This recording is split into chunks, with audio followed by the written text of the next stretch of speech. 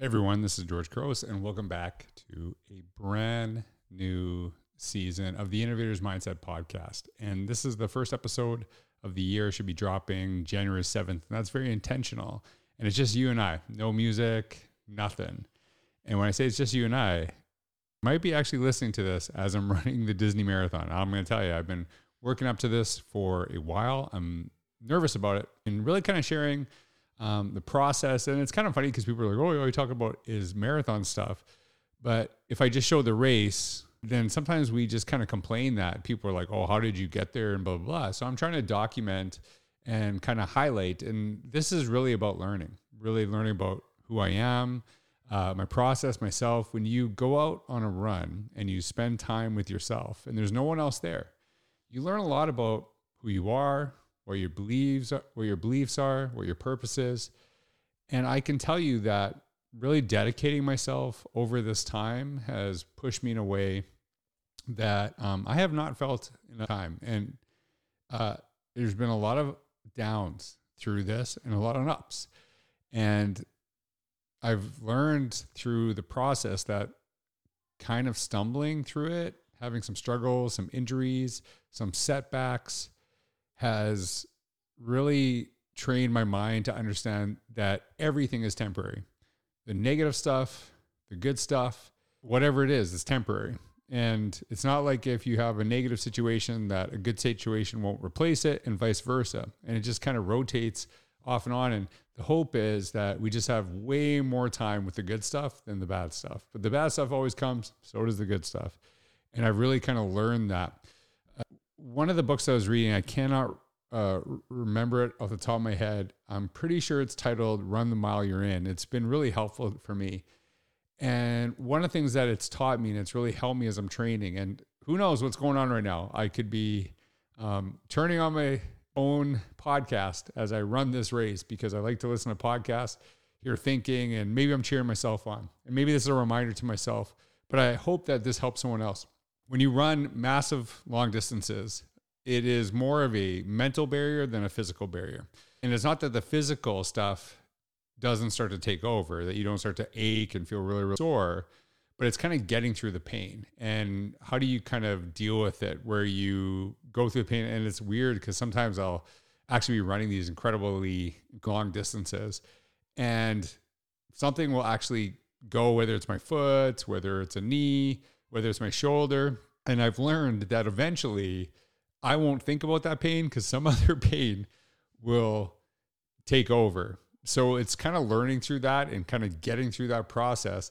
But when I read that book, Run the Mile You're In, one of the things that they said is when you are struggling with pain, one of the best ways to deal with it in the moment is not to actually focus on the pain, but focus on things that have brought you joy. Focus on not what you're running from, but what you're running toward. And why I've really appreciated that advice is I think of my son Marino when he sees me first thing in the morning. He runs to me. And when I'm really struggling, when I'm really having a hard time, I picture him saying Dada, and he says it really funny, and running toward me. And I've started to think about that when I'm starting to struggling. And it's interesting because not only do I get through the pain, I feel like a jolt of energy that comes, through my body when I'm doing this. And it's been really, really helpful. And I just think about that, how that doesn't just pertain to running. And that's why I'm really kind of been sharing this process is a learning process about yourself, about kind of going through challenges, taking risks, trying different things. And that's a lesson that I've learned to apply in my running that will actually just go over to other aspects of my life. So with that, it was really, really helpful. And so I want to keep this podcast really short, just to kind of start off the year. And it's weird because I haven't really, typically I would have like all my January, all my February ready to go with all my guests, but I've actually just kind of pulled away just from doing podcasts, from interviews over the last little while, because I just want to kind of focus and just kind of be in my own brain.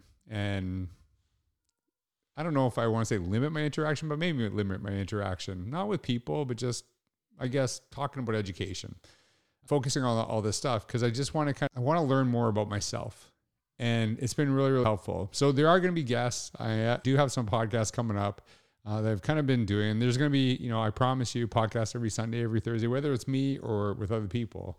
But I've just taken some time to just relax and chill and enjoy this process, as horrible as it's been, but to enjoy it. But I also wanted to just share something maybe to help you start off the year. And today I actually saw something and I reshared it on Instagram, and it was just a simple post, and you can see it if you're watching on YouTube.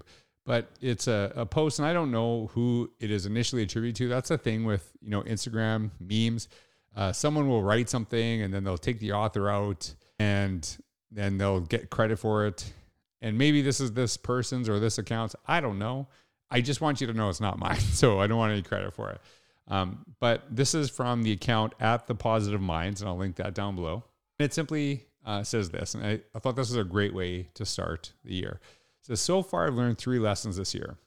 To leave people where they're at, accept situations for what they are, and not every action needs a reaction. And I thought it was really powerful, but this has really been kind of something I've been going through over the last few years for sure. And I thought this is really applicable. So I'm just going to give you 3 kind of just ideas, thoughts, something that kind of stuck with me in this specifically. So let's go backwards here. And so the first one, not every action needs a reaction.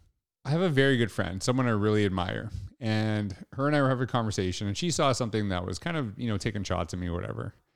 And I told her, well, actually I didn't tell her anything. She's such a good friend. She wanted to stick up for me without and she tried to like comment to this person. I said, why would you do this? Why would you do this? Because that person is actually never going to change their view. There's nothing that all of a sudden they're going to say, you're right. And it was just kind of a ridiculous comment, whatever. And sometimes we feel that when we be wronged, when something doesn't go our way, we have to say something. We have to stand up to it. And sometimes that is true. Sometimes you got to do that. And I agree with that. But I try to think a little bit ahead of time. And I feel sometimes I just go, if I jump into this conversation, if I actually kind of push back on this person, is it going to change their thinking, or are they kind of stuck? And I'll give you a kind of an education related thought process on this. I used to really try to, when I was doing professional learning opportunities, I would meet these people, total strangers to me. And you get into these kind of back and forth, someone's telling you, you're wrong because of this and this and this and this. And I don't know if it's like agree to disagree, but I would kind of, be going back and forth with them. And I could feel in the room a bunch of people sitting there thinking the person he's talking to doesn't want to learn. And we're all eager to go. And this is what he's wasting his time doing. So what I've learned over the past few years is that sometimes just going, okay, and just moving on to people who want to benefit, where your energy is going to actually do something good. If I feel that I'm going to put my energy into something that's not going to change any person's mind, is not really going to necessarily help anyone else that sees in the periphery, I don't waste my time with it. And I think it's something that's really kind of going on in the world. Maybe it's politically, maybe it's educationally, is that we try to convince people that don't necessarily want to be convinced through our words, when the best way to actually use that energy is to be what you hope to see in others. That's it. So this idea of not every action needs a reaction, I don't think it means you always ignore, you just kind of move on. I just feel, what's my energy going to do? Is it going to be returned to me? Is this going to actually improve anything in this relationship, in this conversation? And is there a way I could better spend my time? That's it. And so I've learned really just kind of sometimes, someone says something to me, I'm like, all right. And then I just walk away and spend my energy elsewhere, because there's only so many hours in the day. There's only so much energy any person has. So how do you spend yours? Something to think about. The second one, to accept situations for what they are. One of my favorite books I read last year was a book from Trevor Moawad, and it's Getting to Neutral Thinking, something along the lines. I'll link that down below as well. And it's really kind of pushed my thing, because I like to see myself as a really positive person, someone who really looks for opportunities, looks for challenges, and sees an opportunity. And sometimes people, talk about toxic positivity, And if we're being honest, and I've said this a ton already, and if you listen to this podcast, I think negativity is often, if someone's really optimistic, you don't necessarily know why they're doing it. Sometimes I know that I could be a very positive person because I know that if I get into a negative spiral, it could really be bad for me mentally, emotionally, and spiritually. So I try to look not necessarily at the bright side, but at the opportunity, right? Sometimes there's no bright side, but I'll give you an example. Hurt my leg really bad. And I'm not just like, yeah, I hurt my leg. No, okay, I get toxic positivity. I get it. But what I looked at when that situation happened is, okay, so this is not a good situation. How do I figure this out through this running? What am I going to do to get through this? And what will I adapt because of this moving forward? So now at 48 years old, I stretch every single time because of that one injury, because I'm trying to prepare myself for the future to not go through that injury. And going back to the last one, I always think about how I spend my energy. And I used to think, well, I don't want to spend my energy stretching, but then I actually was getting hurt because I wasn't spending that time. And so I was thinking about being proactive. So as much as the injury sucked, I wasn't yay injury. I looked at it as an opportunity to actually learn. And that's what really pushed me with the Trevor Moawad book, is to kind of think about just this idea of what's the next best thing I can do in this situation. So the situation sucks. What's the next best thing I do? What's the thing I can do moving forward? And it's not necessarily his argument, and Moawad has since passed away since he wrote this. And he actually passed away from cancer, which is really fascinating in the book. He talks about kind of how he had to deal with that, and how he was even struggling with his own way of thinking because of that situation. But really, that's what made it really just kind of looking at what's the situation, what can I do to move forward, to get better? And it's not saying, his mentality is, it's not saying a situation is good or bad. The situation is a situation. And really in education, in our personal lives, looking at everything as an opportunity to learn, whether it's from success or from failure, that's the best way to be. And I just wrote a very long post talking about this, that the most important thing we can actually teach our kids, to teach our students, is how to learn. Not any content, just having the ability to learn, so that no matter what comes their way, they can figure it out. And so that idea of accept situations for what they are is not just kind of accept them and ignore them. It's accept this is the situation. What's the next best thing moving forward? How do I, grow because of this? That's really kind of helped me. And so the last one, to leave people where they're at. Really good test of this is to think about, when you interact with somebody, what is your energy after they leave that space? Whether it's a room, whether it's at work, do you feel better? Do you feel worse? And I can tell you 100%, there's people I interact with all the time that I'm not batting 1,000 on they feel better after they interact with me. Sometimes I don't have my best days. Sometimes they don't have their best days. And you kind of feel crappy.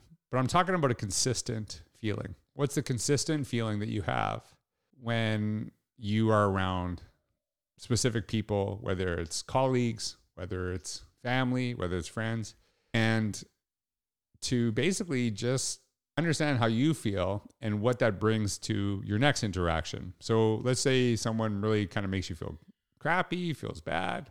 When you have that situation and you feel bad, then you go interact with other people. How do you think you make the next interaction feel?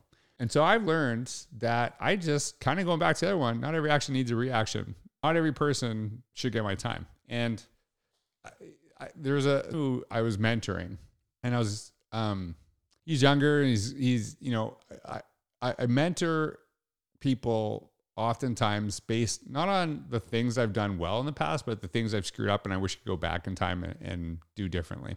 And it was interesting because I was giving him a lot of advice that he was really listening to and totally ignoring. And then every time he ignored it, he had issues.